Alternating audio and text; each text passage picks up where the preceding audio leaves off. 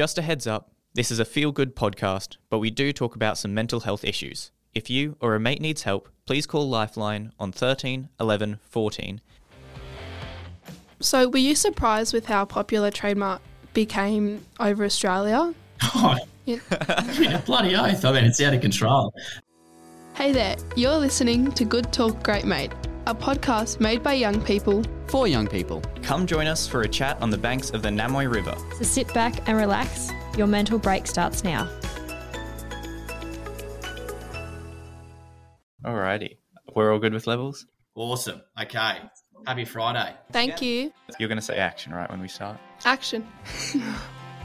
Hello and welcome. We're coming to you today from 2Max FM Studios on Kamilaroi Country. My name is Jesse Weeks. And my name is Piper Williams, and we're both Narrabri High School students. Today I have my very cool Trademutt shirt on because we are lucky enough to be speaking to one of the Trademutt co-founders, Ed Ross. Ed and his mate Dan have a strong friendship, formed by their love of the movie Dumb and Dumber. But on a bit of a more serious note, these two tradies downed their tools to dip their toes in the fashion world for a good cause. Trademutt workwear is funky and loud for a reason. Founders Ed and Dan wanted to get people talking about mental health and make an invisible issue impossible to ignore. Their colourful shirts kickstart important conversations at Smoko, especially with tradies, truckies, farmers, and people living in regional Australia just like us. Trademutt has also teamed up with mental health professionals who have a toolbox jam-packed with free and realistic support services. Ed is a country boy hailing from Longreach in Queensland, and we'd love to give him a warm welcome to our podcast. So Ed, your shirts are awesome, but what's the story behind them? Well, first of all, what an intro. You got to send me that as a clip because I'm going to use that from now on. That's fantastic. But thanks so much for having me this morning. It's great to meet you, Piper and Jesse. And sorry, Piper, what was your first question? Because I was taken away by your intro. Oh, that's all right. Your shirts are awesome. So what's the story behind them? Yeah, thank you. Thanks for donning one today as well. Looks great. No worries.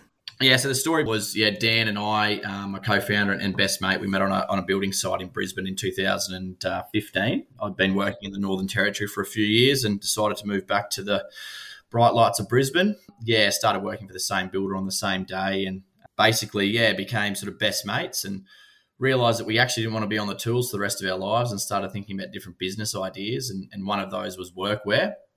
And had no one really done anything in workwear and why hadn't anyone done it, and started to investigate that. And then tragically at the end of 2016, Dan lost one of his close mates to suicide. And that was sort of our first experience directly and indirectly with that happening. And we wanted to make a change sort of to that space and realised that not enough people were talking about it. And we just became, more aware and wanted to make change. So rolled the two ideas together and launched Trademutt in 2018. So Dan, he has spoken before about how losing a close friend to suicide did drive him to start Trademutt with you. And as a friend, how do you feel that you have been helping Dan, and how does he sort of cope with it, do you think? Yeah, well, it's interesting. I mean, for both of us, it's been quite a wild journey, I suppose. It's something that we never anticipated to become what it sort of has become so far. I think that the hardest thing and the biggest realisation for me on Dan and how hard it's been for him is sort of retelling that story over and over again. I mean, I don't know, how he's done that for so long, and it obviously has taken its toll on him. But I think that the thing that we're fortunate is that we do have each other. We've got a really good team. Both work on ourselves a lot, invest in our own mental health and well-being. And, I think it's just sort of knowing our boundaries and setting boundaries and, being there for one another. Yeah, that's awesome. Yeah. But how hard was it, do you think, to actually start making that dream of, getting into workplace fashion and making that a reality? How hard was it to actually develop something that would really help tradies, truckies, rural people? It wasn't easy. It was not easy at all. So we've got, no fashion background, no textile background or anything like that. Right. It was literally just getting work shirts that we liked wearing and then getting them sent overseas to manufacturers to try and replicate the same sort of cut and feel and fabric texture, and then basically trying to find someone that could help us design the look of our shirts. And yeah, it took years of work to basically get to a point where we're like, okay, we think this is a product we can go to market with and launch it. But I think through the journey that we've learned is that no one expects anyone to know all this shit, basically. You've got to go and ask questions, meet people. And if you meet someone that can't answer the question that you've got, if they're a half decent person, they'll, put you in onto someone that they think could help answer that question. And I think that's the most fortunate thing that Dan and I have always had, is that if we don't know the answer to something, or if we want to know how to do something better, we've always asked for help, and it sort of goes to the ethos of our entire organisation. So, it's about putting your hand up, really. Yeah. So were you surprised with how popular Trademutt became over Australia? Oh, yeah, bloody oath. I mean, it's out of control. Absolutely. I think that we've been, sort of blown away continuously. I think it's, I think there's a few things, like, I mean, funky workwear, like, is just fun anyway. You know what I mean? Like, I think that's just a fun element. But when people know the story and the reason behind it and the impact that we're making, I mean, people just love getting around it. It's obviously a serious conversation starter, and people just love telling that story to people when they're wearing the shirts, and it's just become a bit of a cult hit around Australia. And obviously, Funky Shirt Fridays, people, love donning them on a Friday and getting those conversations started. Yeah. So your work has an awesome impact, and recently one of our local polocrosse clubs, Cubbaroo, wore your shirts. How stoked were you when you saw that they were making an impact? Yeah, no, we saw that. They sent through some photos and stuff as well. Shawnee, our customer service manager, sent those through, so that was awesome. Yeah, it's amazing sort of seeing them out, in local sport, stuff like polocrosse. I know my wife and family are mad polocrosse people, so they love seeing those photos. And, it's just incredible hearing the stories of impact that are made just by people wearing a funky shirt to an event like that. It's really cool. Yeah. So focusing in just on men's mental health for a second, you have a really strong focus on men's mental health with Trademutt. Can you just tell us a bit about that? Why do you think there is actually like such a stigma when it does come to men's mental health? Yeah, well, the thing was, people have always associated us with sort of men's mental health, just because we're sort of two blokes. But we're obviously for mental health across the board. We obviously try and break through to blokes more often, as the statistics don't lie that they've the suicide rates for males is far worse than it is for females. However, we're just trying to change that, narrative around blokes, talking. I think that I've noticed that with my mateship group, me just being more open about what I've been through or going through, how I've managed that, and who I've talked to get support and help me through it. You quickly realise that everyone's got a story. They just need the ability and the space sort of created for them to then open up and have that conversation with one another. So that's what we're doing. We're just trying to invoke conversation and get more people reaching out for help earlier. Yeah. It's really good, yeah. So you were just talking about the whole starting a conversation sort of thing. One thing that I was wondering, I've seen it like as an acronym a lot. How do you actually like pronounce that? TACS. TIACS, TACS, yes. Yeah, okay, right. For TX, could you maybe just tell us a bit more about the sort of work that you do with mental health professionals and TX?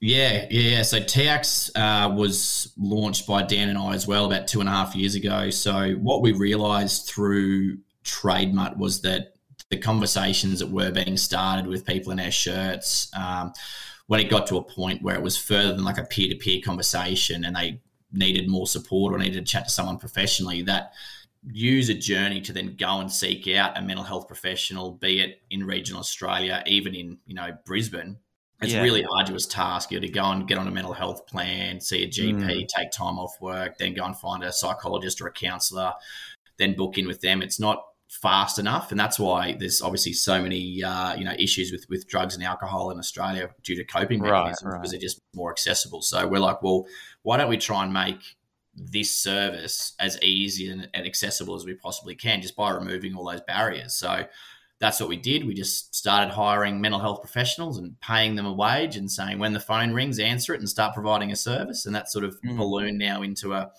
fully fledged counselling support service that operates Monday to Friday, 8 a.m. to 10 p.m. We've got 14 counsellors now on the books. We've provided over $2.5 million worth of private sector mental health care to the Australian community for $0. And it's pretty cool. So the way it works, it's a lot different to other sort of crisis support lines out there. It's really early intervention. So I'm not sure if you've spoken to a counsellor or anyone before, but you obviously speak to the same person, so you're not repeating your story over and over again. So that's how we've got it set up, where you'll ring or text, get set up with one of our counsellors, and then go on a plan with them through your journey with us, and hopefully make some serious improvements through the process. Yeah, that's awesome. So you're obviously good friends with Dan, who you started Trademutt with. What's it sort of like working together with that really good friend? And do you think that's like those friendships are really key to good mental health? You know, having them not only in like your family, but also just in like your workplace. Yeah, for sure. I mean, I take my hat off to anyone who's a sole founder in any business. I think it'd be a very, tough, lonely journey doing it on your own, and people that have done it. I really do take my hat off to them. For me and Dan, we've been very fortunate to have each other. We're polar opposites. Dan often talks about the personality testing that we did sort of the first couple of years into our business, and we are literally the other side of the circle. So we're polar opposites as people and how we work, which in a way creates a lot of frustration, but also creates a lot of benefits too, because we both take on things that neither of us really want to do, which is great. But I think from a mateship standpoint, we've got a very unique relationship. It's more like a brother, more like brothers, if not we're almost married, really. My wife and Dan and I often joke that, I'm in two marriages, one with him and one with my wife.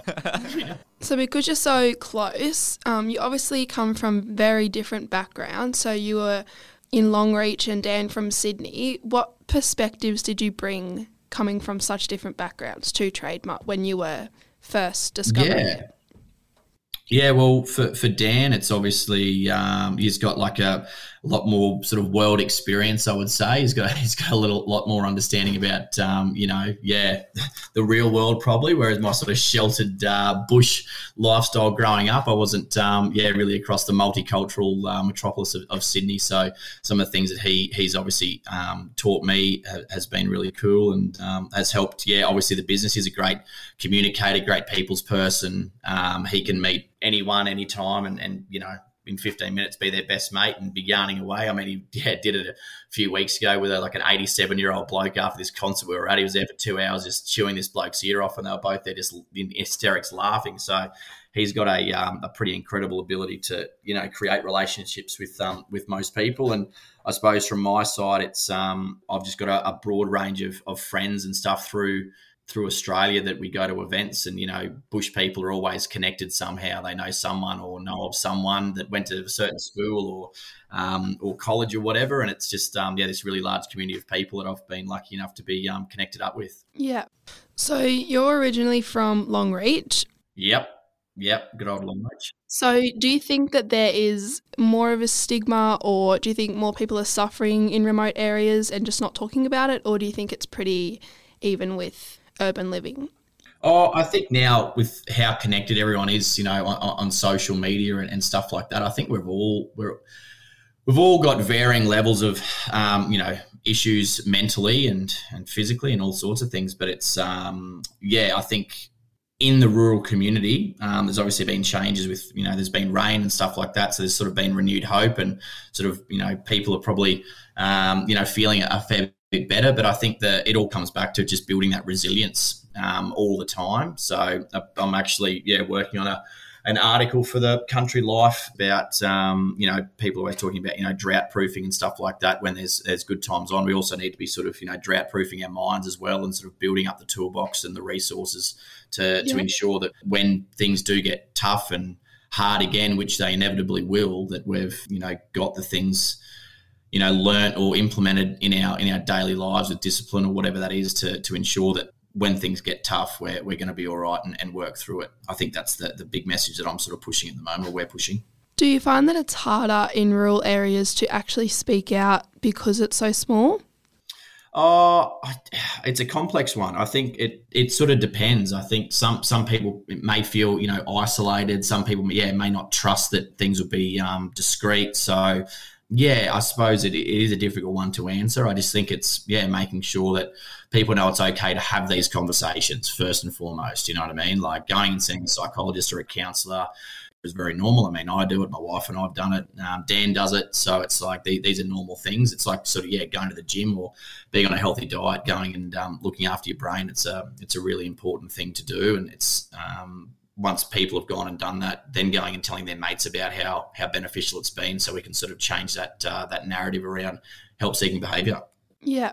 Going back to your trip to Wee War, you were pretty popular with the Wee War ladies, I hear. Dan was, like I was saying, he gets on everyone. So why did you think that it's important to travel to rural areas?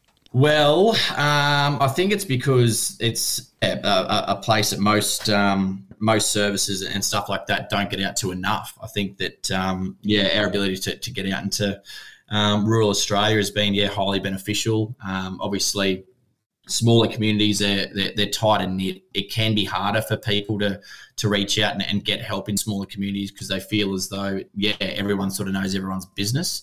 So sort of us being able to come out and bring that TX service and push that through so everyone knows they can sort of ring up and be anonymous and no one knows that they're going and getting that support has been, highly beneficial. We've seen really good, pick up from rural communities through that. Yeah, cool. So one of the reasons I got into this podcast is about 13 years ago, I actually lost my dad to suicide.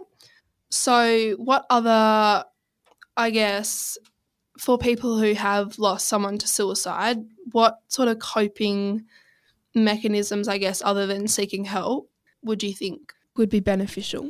Yeah, I'm sorry to hear that, Piper. That's tragic. And I think that it's sort of a hard question to answer. I think it's more figuring out what works for you, because I know that a lot of things, there's sort of no cookie cutter approach to any of this. And I mean, you've obviously been dealt a serious hand there, and it's figuring out what works best for you to sort of manage through that, and everyone else that goes through different forms of grief and tragedy. It's working out what works best for you, because it could be going and running ultra marathons. It could be, writing, journaling. It could be, throwing yourself into a new job or role or whatever it is. There's so many different things. But I think it's just finding what works and what's a healthy coping mechanism for sure. You know what I mean? A healthy coping mechanism, definitely. So I think perhaps one of the hardest things to wrap your head around if you've lost someone to suicide is why. I guess when you're trying to have a conversation, like, I don't know, it's just a very sort of closed off topic a bit. Like, people aren't that open to talking about it, like, after they've passed, I guess. Yeah, definitely. Yeah, definitely. And I think that, there's obviously, people go through, grief and stuff, differently, as I was saying before. But it's if you're, wanting to start talking about it or seek someone to work through it, then, finding a professional or a mate or someone that you can start that journey with. Do you know what I mean? I think that's the most important thing, because when you are ready and wanting to, it's time to go and find that path to be able to do that. And you also can't force anything on anyone else. I think that's the most important bit, being out trying to force something down anyone's throat never works. It's sort of leading by example and setting your course yourself and trying to bring them along with you if it's beneficial. You know what I mean? Yeah. You have picture of animals on your social media. Do you think that they play a key role in helping your mental health? Oh, absolutely. I mean, anyone that has a dog and doesn't think that they're an improvement on your mental well-being, you've got the wrong dog. So I think that, they're hugely beneficial. I know our little sausage dog Jerry here is a good provider of good times for us, be it, horses, cats, whatever it is, having animals and direct impact on your mental well-being, I think, is directly correlated for sure. And so you have your own podcast. So how do you think we're going? You're going really well. It's not easy, and we cheat because we always do it in person. We've never done it over video, and the reason is because it's hard to obviously get a rapport and build a relationship via video. So you're doing a fantastic job by using this medium, by the way, because it's definitely not easy, because we've never signed up to do it ourselves. So well done. Thank you. Yeah. So just for the listeners who don't know, we don't actually have Ed with us in the room. We're just sort of interviewing him over a video call, and that's really good. It's working quite well. But thanks for that feedback. That's really awesome to hear. No worries at all. So you guys have spoken a lot about owning your mental health. How do you think people can just take better care of themselves in general? I think it's just small things. I think it's just, beginning to invest in yourself personally. I mean, the first thing that I sort of started doing along the journey was trying to figure out how to eat better because I just didn't feel great. So, started looking into how to, eat better food, get in better routines, then get into a gym routine. So, getting out of bed at a certain time, getting to the gym at a certain time every day, doing that repeatedly. And now it's sort of ballooned into, now I've got a chest freezer full of water in my downstairs thing that I have an ice plunge every morning at 25 past 5. Oh, okay. And, wow. So it's just like starting that sort of like personal development and, investing in yourself and, reading books and all those sorts of things. There's numerous ways, but I think the journey you just need to sort of start and stick with it and continue to build off it. Yeah. That was really good. Hearing how you stay positive through it all, that's really good to hear. For sure. Yeah, what you do personally, that's interesting, your sort of personal experience, improving yourself in small ways. Just quickly, like what else do you think could really help country kids? Like what sort of services and initiatives do you think would be most beneficial? It's a tough one. I suppose it's just, more investment in community sport and community programs, getting people to come together. I know that, growing up, outside Longreach, I was, we'd go into swimming training 2 days a week, Tuesdays, Thursdays, it's a 120K round trip. And it was just the greatest thing ever, going and seeing your mates, doing swimming carnivals on weekends, pony club, playing cricket. Those things are what, bond people together and, forge really strong relationships, which then you can, lean on in tougher times. I think that, community sport and community programs, I think is the most important thing in rural Australia. Yeah, that's really interesting that you say that. Yeah, it's not anything that's like, necessarily the most professionally, costly or anything. It's just those sort of basic things, hanging out with other people when you're younger and just staying social. Absolutely. Yeah, for sure. Yeah. So speaking of your younger self, what advice would you give to your younger self if you were him now? Probably don't be too hard on myself. I think coming out of high school, I think a lot of people feel the same way, but put too much pressure on themselves to sort of have all the answers and know everything and sort of the idea of, you're in the big world now and you should know everything. I think, basically the first thing would be, not being too hard on myself. And secondly, know that accept that I don't have all the answers, but you can find out all the answers. You just don't know all the answers, if that makes sense. So going out and, asking is the most beneficial thing I've had and, learning from good people. Yeah, that's good to hear. Would you suggest that people do become tradies, especially in rural areas? Yeah, it's a bit of a topic nowadays where it's like, not even a topic, just more of like a pressure to, you finished school, you should go to university, like especially if you've gone through to year 12, like it's a bit of pressure to go to university, but do you think you should take the time to consider tradie sort of jobs? Yeah, I mean, anyone that wants to become a tradesperson and become a good tradesperson, they'll never be without work and they'll probably be some of the wealthiest people in the country. I mean, there's no tradespeople around. Everyone I know that has a trade-based business just cannot find people. So I think having a trade is incredibly beneficial. Yeah, there's nothing wrong with doing a trade, that's for sure. Yeah. Just really great to be able to hear what you guys are actually, trying to do, how you guys are trying to help just in rural areas. And just with that, thank you so much for joining us. Is there anything else you'd like to add before we go? Yeah, absolutely. Well, firstly, thanks for having me on, Jesse and Pipe. Obviously, it's no easy feat interviewing a random person on a Friday morning, so I really appreciate that. And great work. I mean, it's obviously, it's important work that you guys are doing as well by having these conversations and sharing that through, your cohort in school. So really well done. Yeah, lastly, if there's anyone listening that wants to chat to a mental health professional, free and ongoing, it's available through TAC, so 0488 469 88, Monday to Friday, 8 a.m. to 10 p.m. And apart from that, hope everyone has an amazing day. Yeah, I think we're going to insert a photo of my QR code for the TAX site in our show notes. Oh, love it. Love your work. Thank you so much for joining us again. Thank you. No worries. Thanks so much. Take care. Happy Friday. Thank you for listening to the Good Talk, Great Mate podcast. This podcast is proudly supported by the Narrabri Shire Council and funded by the New South Wales Government. If you or a mate needs help, please call Lifeline on 13 11 14 and check out our show notes for more helpful resources. If you found this episode helpful, feel free to leave a comment or share it with a friend. Don't forget to subscribe and follow our socials to make sure you don't miss the next one. Catch you next time.